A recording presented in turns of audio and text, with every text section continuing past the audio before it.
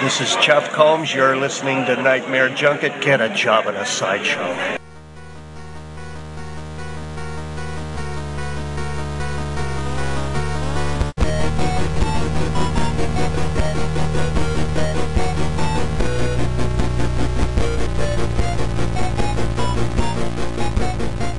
Weaving in and out of your consciousness like a bad dream you can't wake from, this is the Nightmare Junkhead Podcast, a horror podcast that appreciates a man in Coke-bottled glasses.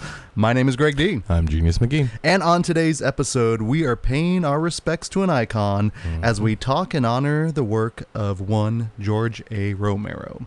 But before we get into that, gang, let me remind you we are part of the phenomenally frightening Phantom Podcast Network. Phantom. And you can find all of our past episodes along with a host of other horrific horror podcasts at downrightcreepy.com. Or if you're like me and you like to listen to us on the go, simply search for Nightmare Junkhead in your iTunes or SoundCloud app, hit subscribe, and when we drop our latest episode, it will download directly to your listening device of choice. All up in your dead hole.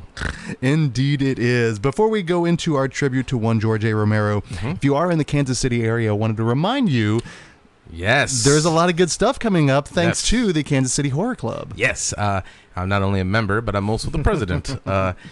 This Friday, if you're listening to this, probably today, and if you're listening to it later, then you missed it. But at Tabcade at 10:30 at night, we have our showing High Tension.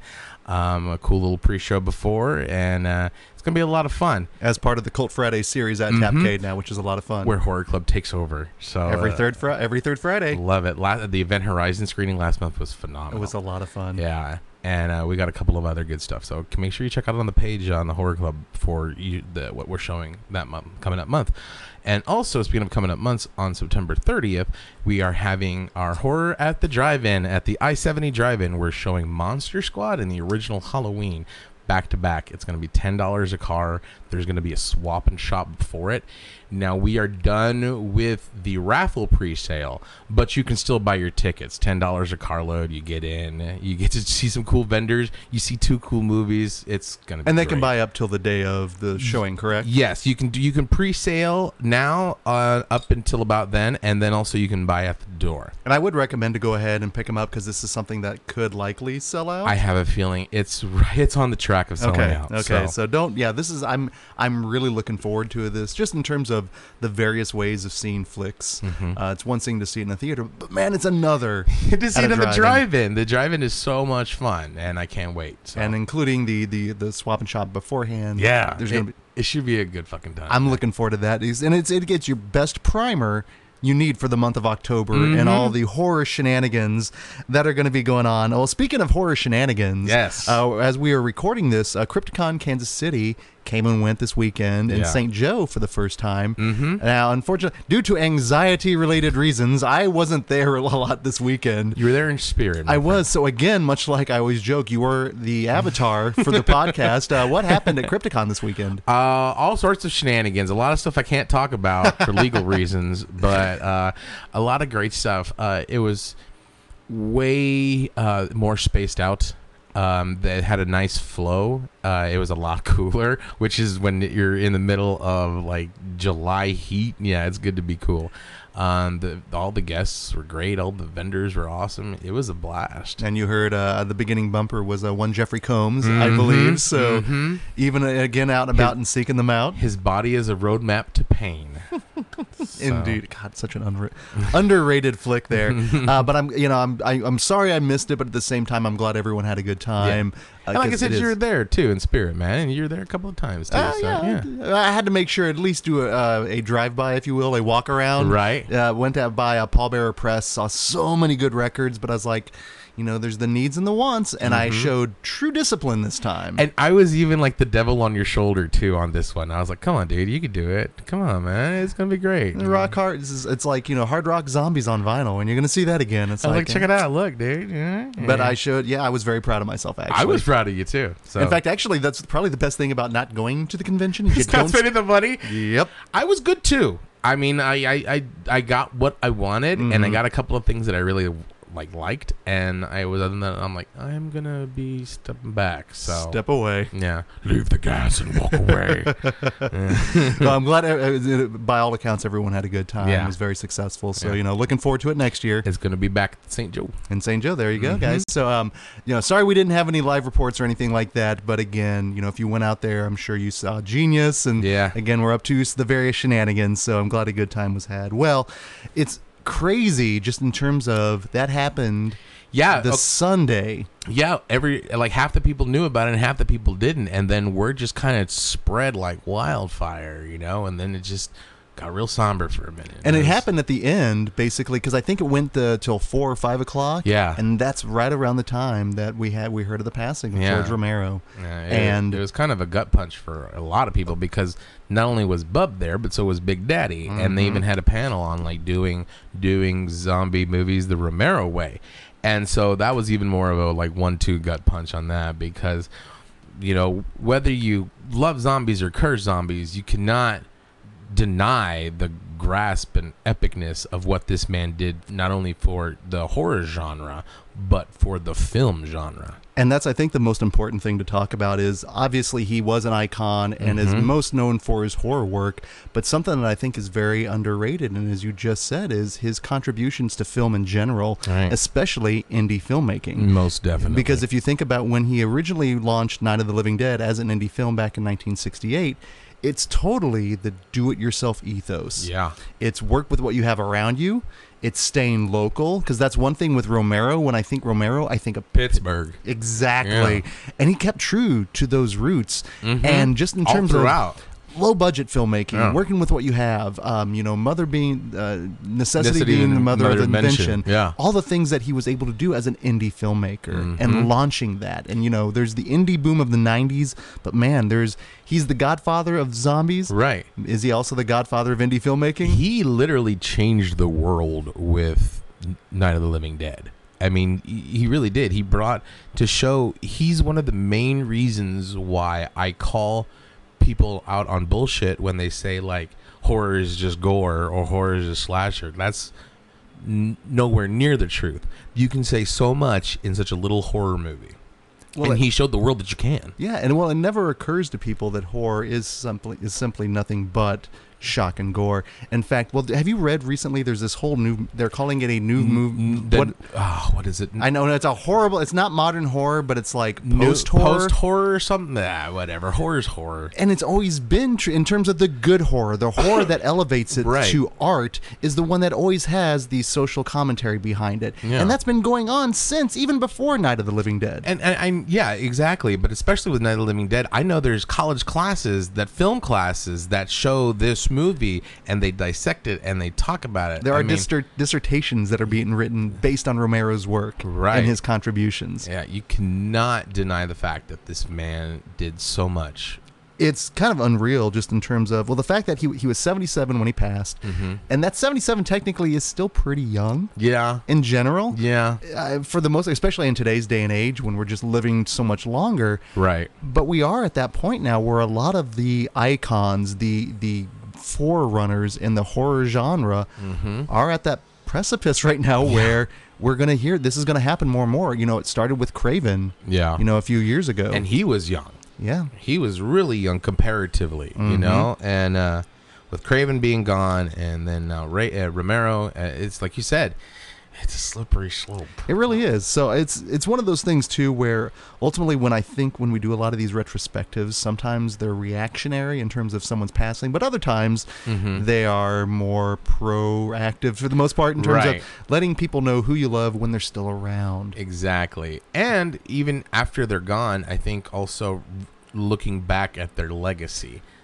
So, we just hosted a screening for Film Club at Alamo of American Valhalla, which documents Iggy Pop and Josh Homme's their collaborative creative collaboration on their post-pop depression tour. And legacy and time was a huge theme in that film. Yeah, and that's one of those things, just in terms of what do you leave behind, what carries your name and your legacy. And for Romero, if you're going to put up a Mount Rushmore of horror directors, the people that have shaped the face of horror, he's up there. Oh, most definitely. With those big old glasses. Right. Which, you want to talk about a look. he hasn't changed much. No, not at all. Once you stop leveling, you know, once you hit max level, you're good. Well, like you said, if you think of Romero, you think of zombies, you think of Pittsburgh, you think of the glasses. Right. It's part of who he was, his image, and that's huge, just in terms of who he was and what he meant to so many people. There were so many really touching tributes that went out there from filmmakers, from fans here in the Kansas City area. Screenland Armor was great. They held a candlelight vigil. Yeah, that was. I wish we could have been there. We were like earlier said at the American Valhalla screening, so we couldn't be there. But once again, we were there in spirit. We were truly. And then they showed a screening of Night of the Living Dead. We're actually going to be hosting a screening of Night of the Living Dead on the 25th at the Alamo. So it'll be our chance really to pay tribute as well. No, but it's really sad just because again it's all too often we never get to actually explore a filmmaker's work until they pass. Yeah, and then people start really examining. And that's one like silver lining of the passing of an icon is people who are only familiar with one or two things can then go back and see, I guess, what all the hubbub is about, you know? And the good thing about that is anybody who is even a fan of The Walking Dead has to pay tribute to Romero. And like you said, he's the king of the zombies. He grandfathered and ushered in the actual zombies. Because before then, zombies were like the voodoo zombies.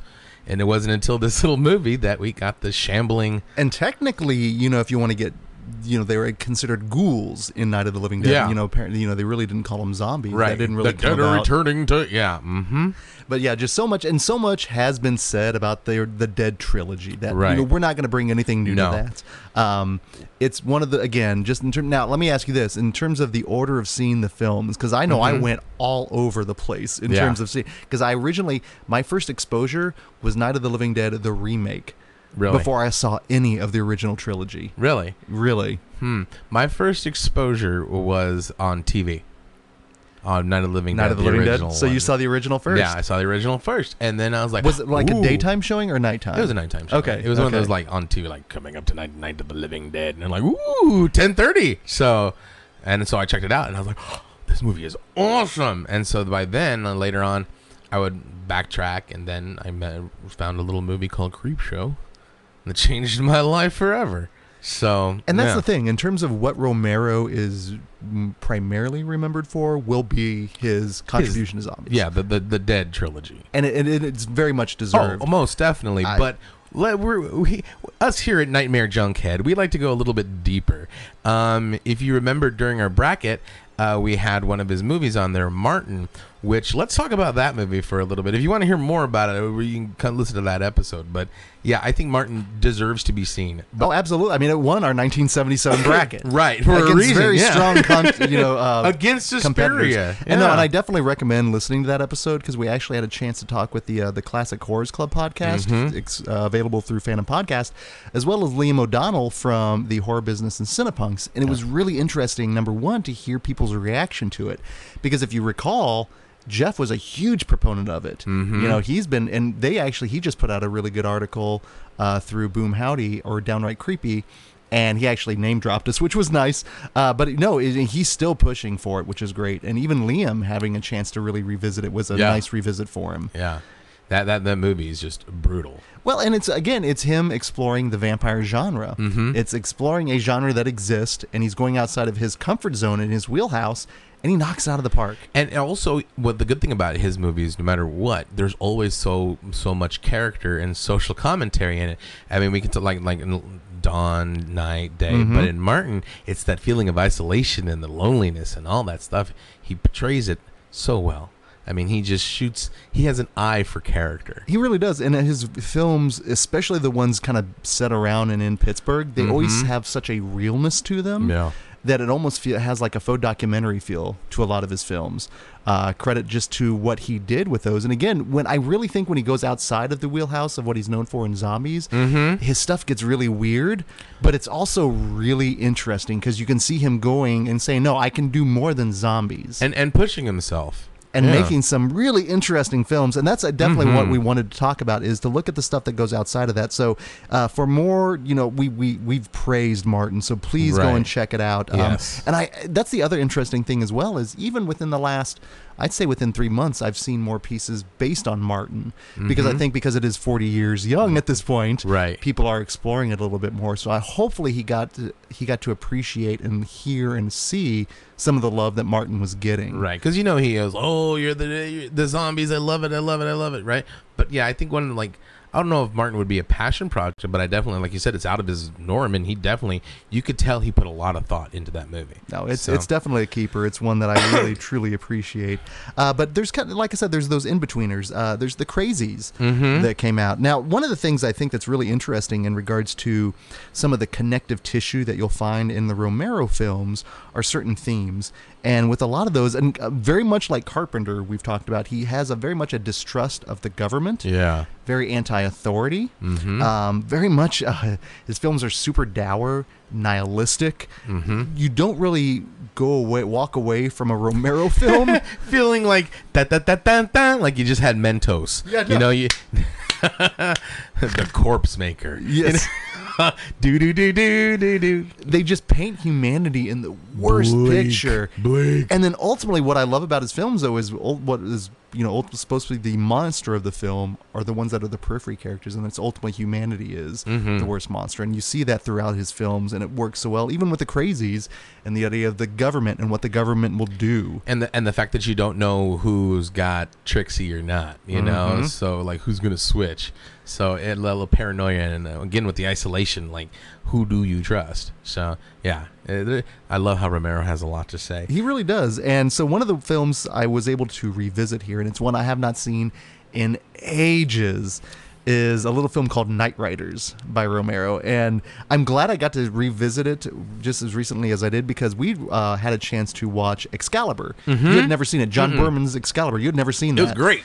It's a very earnest, serious film, no tongue-in-cheek at all. I mean, it's straight up, this is my passion project. Right. So with Romero in this film, it had been a long time since I've seen it, and it's I mean, it's the most ridiculous premise. It's basically it's not even a retelling of the Knights of or King Arthur or anything like that, but it's built around a Renaissance fair motorcycle club, and they're knights on motorcycles, and they travel from town to town, and that's the thing of it. But Romero plays it so straight. Oh my god, so earnest. These in the pathos film. of the people. And you can tell just in terms of, it's really interesting because Ed Harris is in this film. I think the first interaction they had right before Creepshow and breaking out the moves, but he plays the main character, and he's the leader. He's the king of this troupe.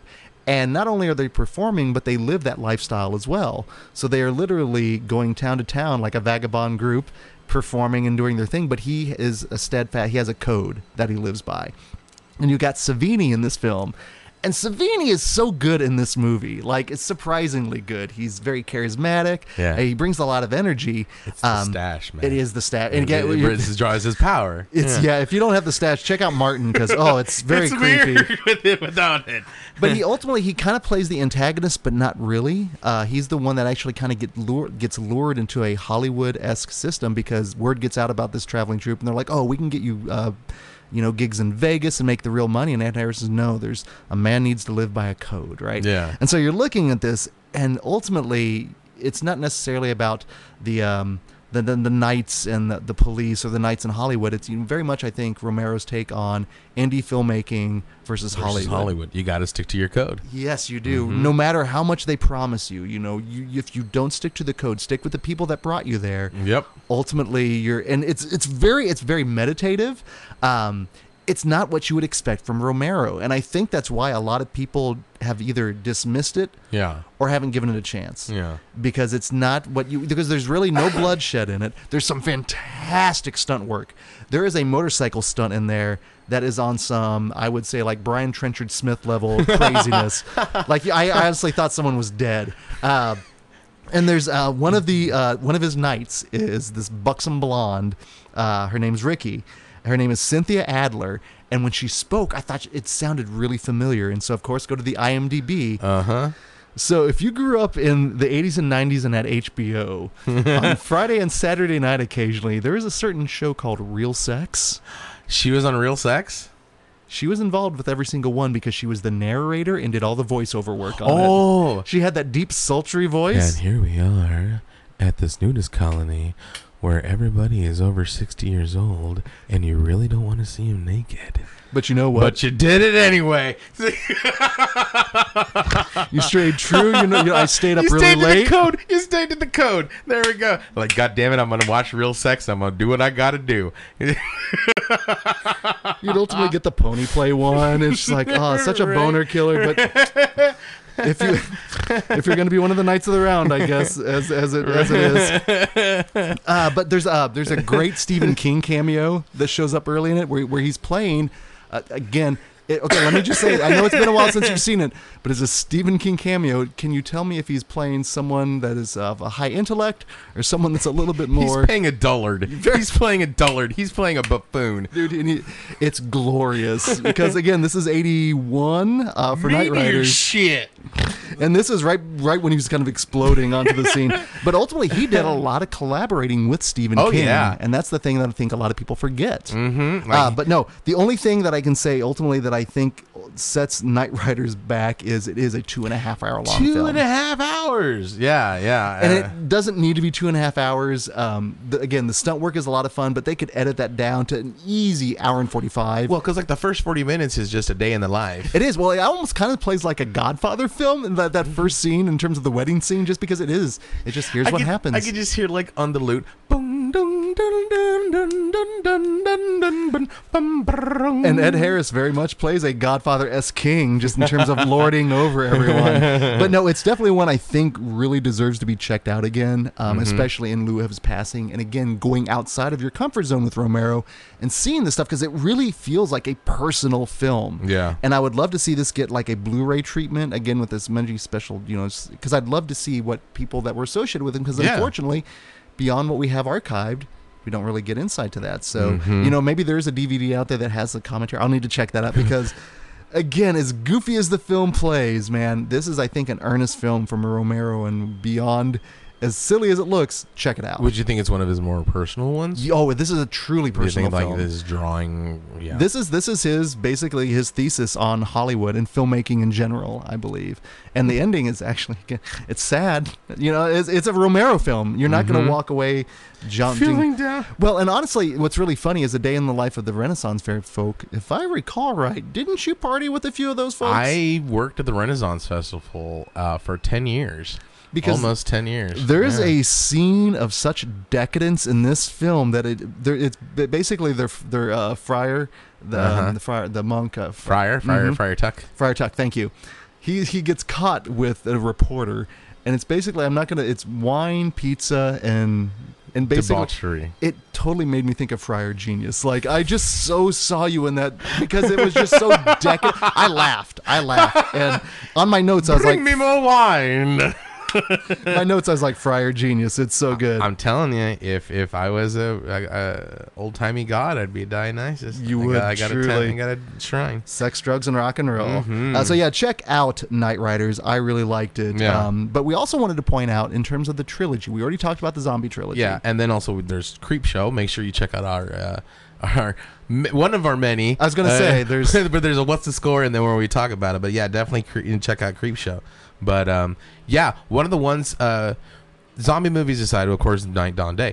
But I think it needs to be a quadrilogy, unofficial. It's time to expand it. It is. Land of the Dead is such an underrated, wonderful movie. Now, cons aside, I'll just go throw it out there. Some of the CGI does not still hold up, but goddamn, if the practical effects are not near perfect, if the story, I think this is one of his funniest and goriest films that he's ever done. And he's done some gory stuff, and he's done some, well, he's not known for comedy, but this movie has great comic timing. The levity works. Yes, it does, and it's not overly done. And the fact that it's still a very poignant story. I mean, if you threw an orange wig on Dennis Hopper, Just saying. I'm not, just, This movie plays better now in 2017 than it did in 2005. It definitely is. I mean, once again, the zombies are never the main villains. Never.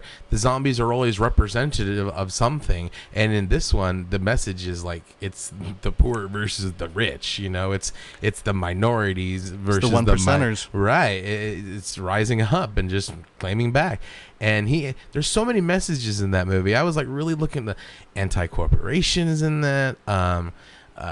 Just a lot of fun. And the fact that like he even put in Simon Pegg and Edgar Wright as a little cameo just for like, come on. Well, that's what I love. And the fact, again, in terms of how much of an influence Romero has had on so many different people, I hope he understands and realized how influential he truly was. Again, even going beyond horror. But no, Land of the Dead works so much better now. Yeah. And now it's getting ready to get a special Blu-ray from Scream Factory. Which is good. Yes. I think more people need to see this movie. They really do. And honestly, in terms of the character work, I remember hearing about this film back when it was still called Dead Reckoning. Like the title of the film was Dead Reckoning. It was like, again, in the grand Ain't It Cool days. Right. Seeking that out. And then this was one that I actually got to see in the theater, which was lovely. Yeah. And I remember really enjoying it. And I also remember thinking like this is a really good film.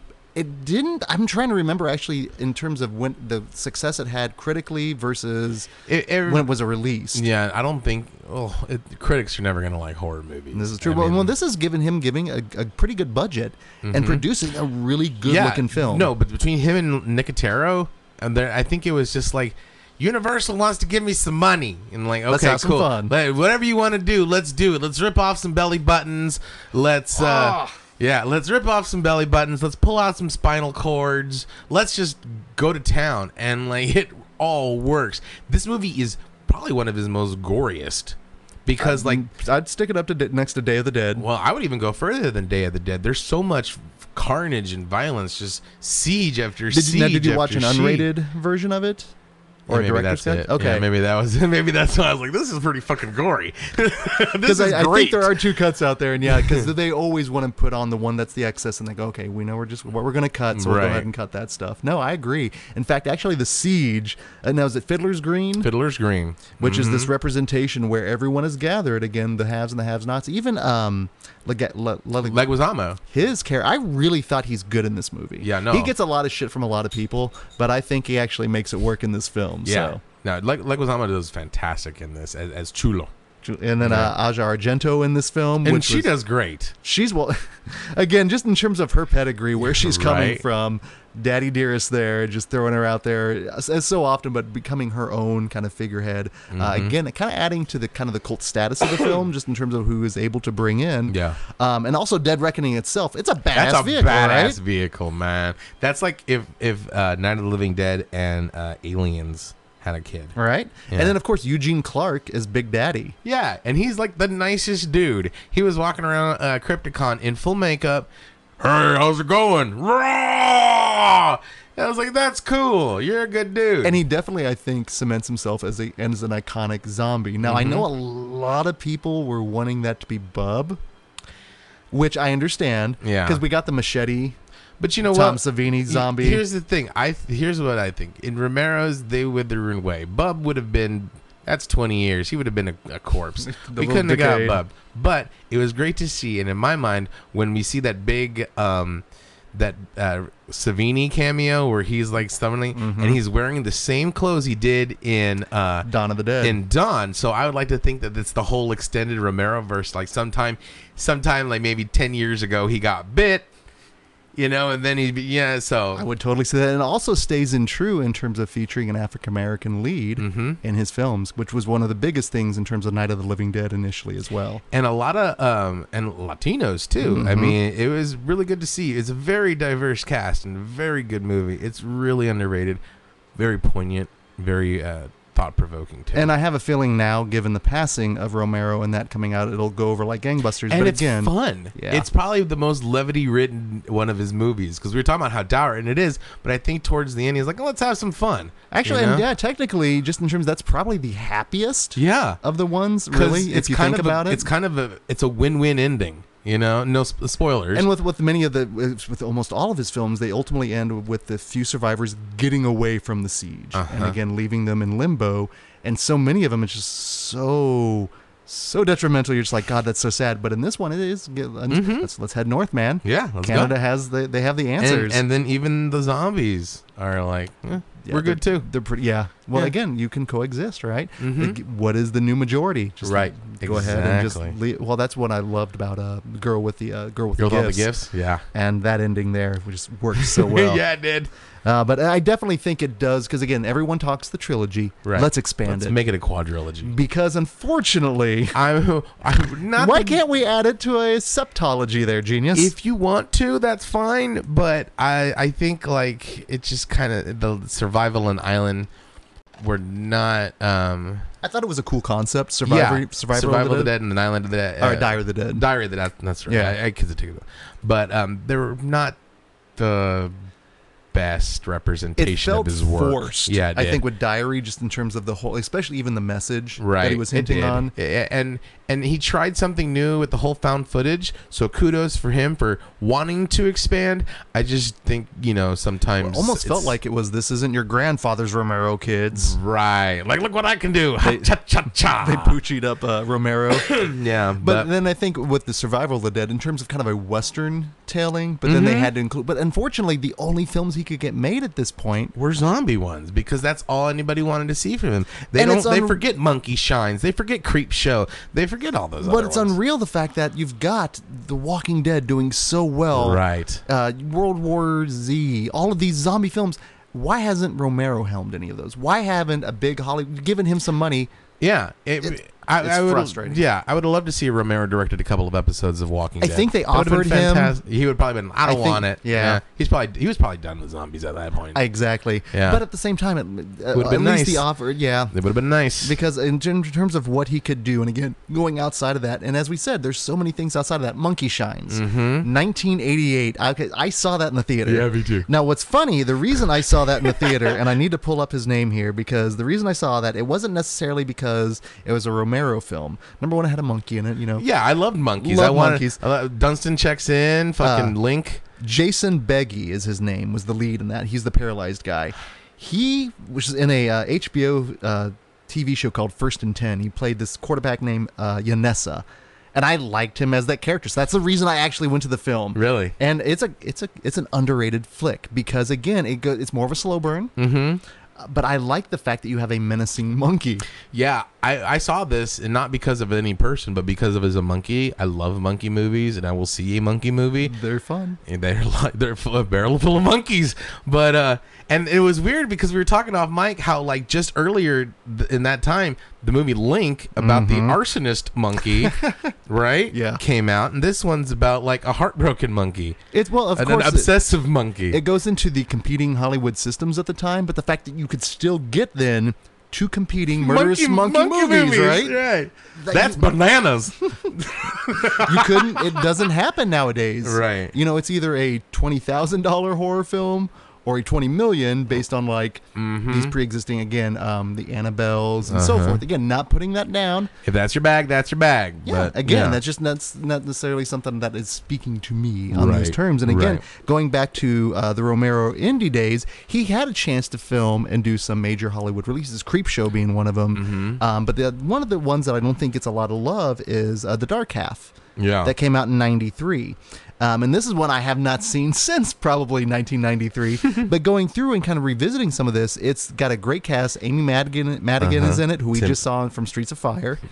No, okay, I know. We won't get into that one there. Rooker's in it. Michael Rooker playing a cop, and it's a very interesting premise in terms of a horror writer. Yeah, and so again, just in terms of all the collaborations with he's Stephen done. King. Once again, it's just weird to think that your alter ego might be doing some murderous mischief. Right? Good thing I am my alter ego. Well, yeah, you live the gimmick, man. Well, what was the Stephen King short story with Johnny Depp and Secret Window? Yeah, there we go. Which kind of a little bit is in terms of the writing and so forth. No, but it's definitely one I think is, again, just in terms of the films that he goes outside of his wheelhouse. There was one from 2000 called Bruiser.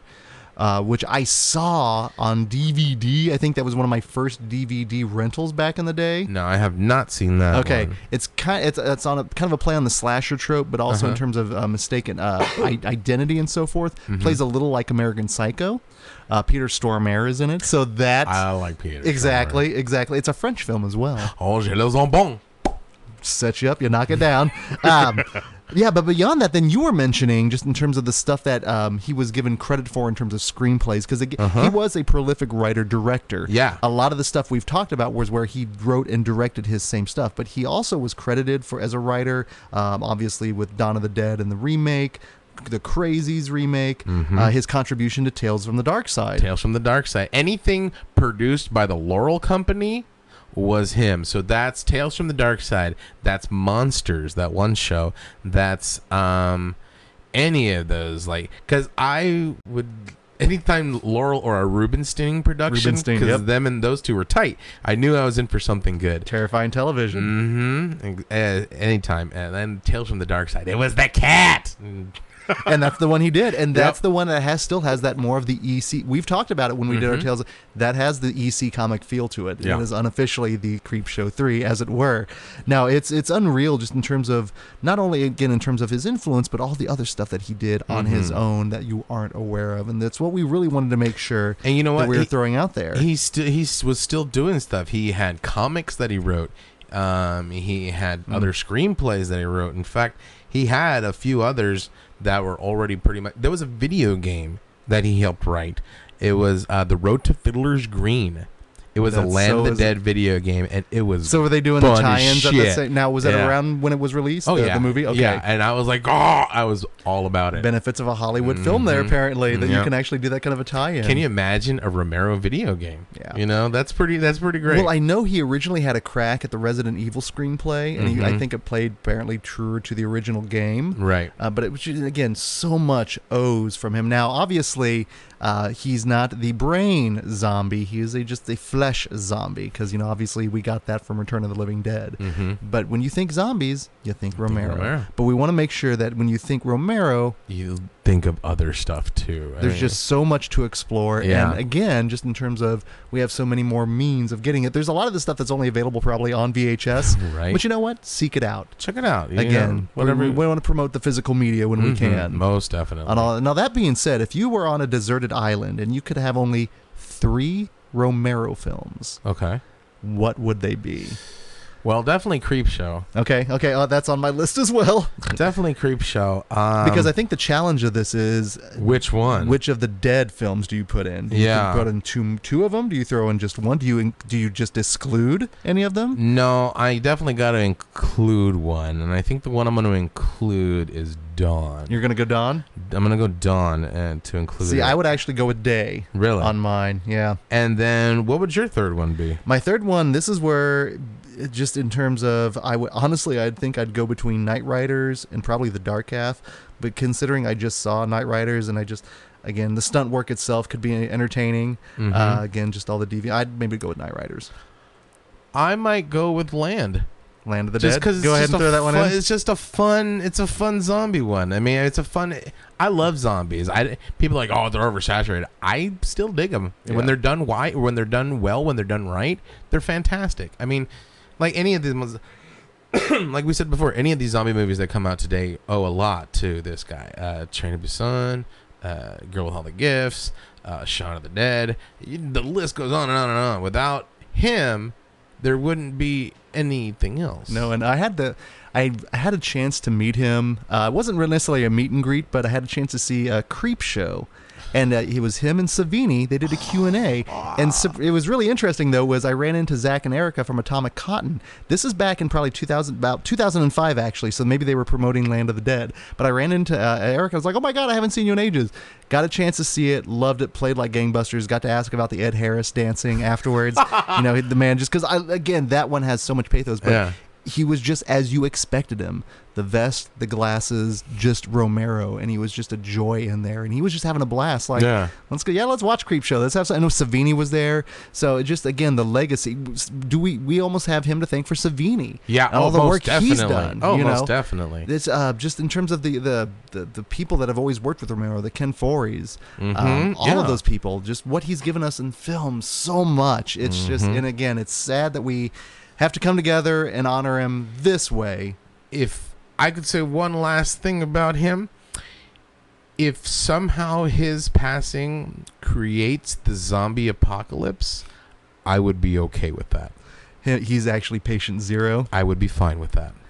I think it would be very fitting, and let him just rule the zombie uprising. Yep. Maybe this is what happens. This is how it starts. So maybe this might be the last podcast we do, right. In which case, all hell, President Zombie Romero. When there's no more room in hell, the dead will walk the earth. Well, until then, next week, gang, this is Greg D.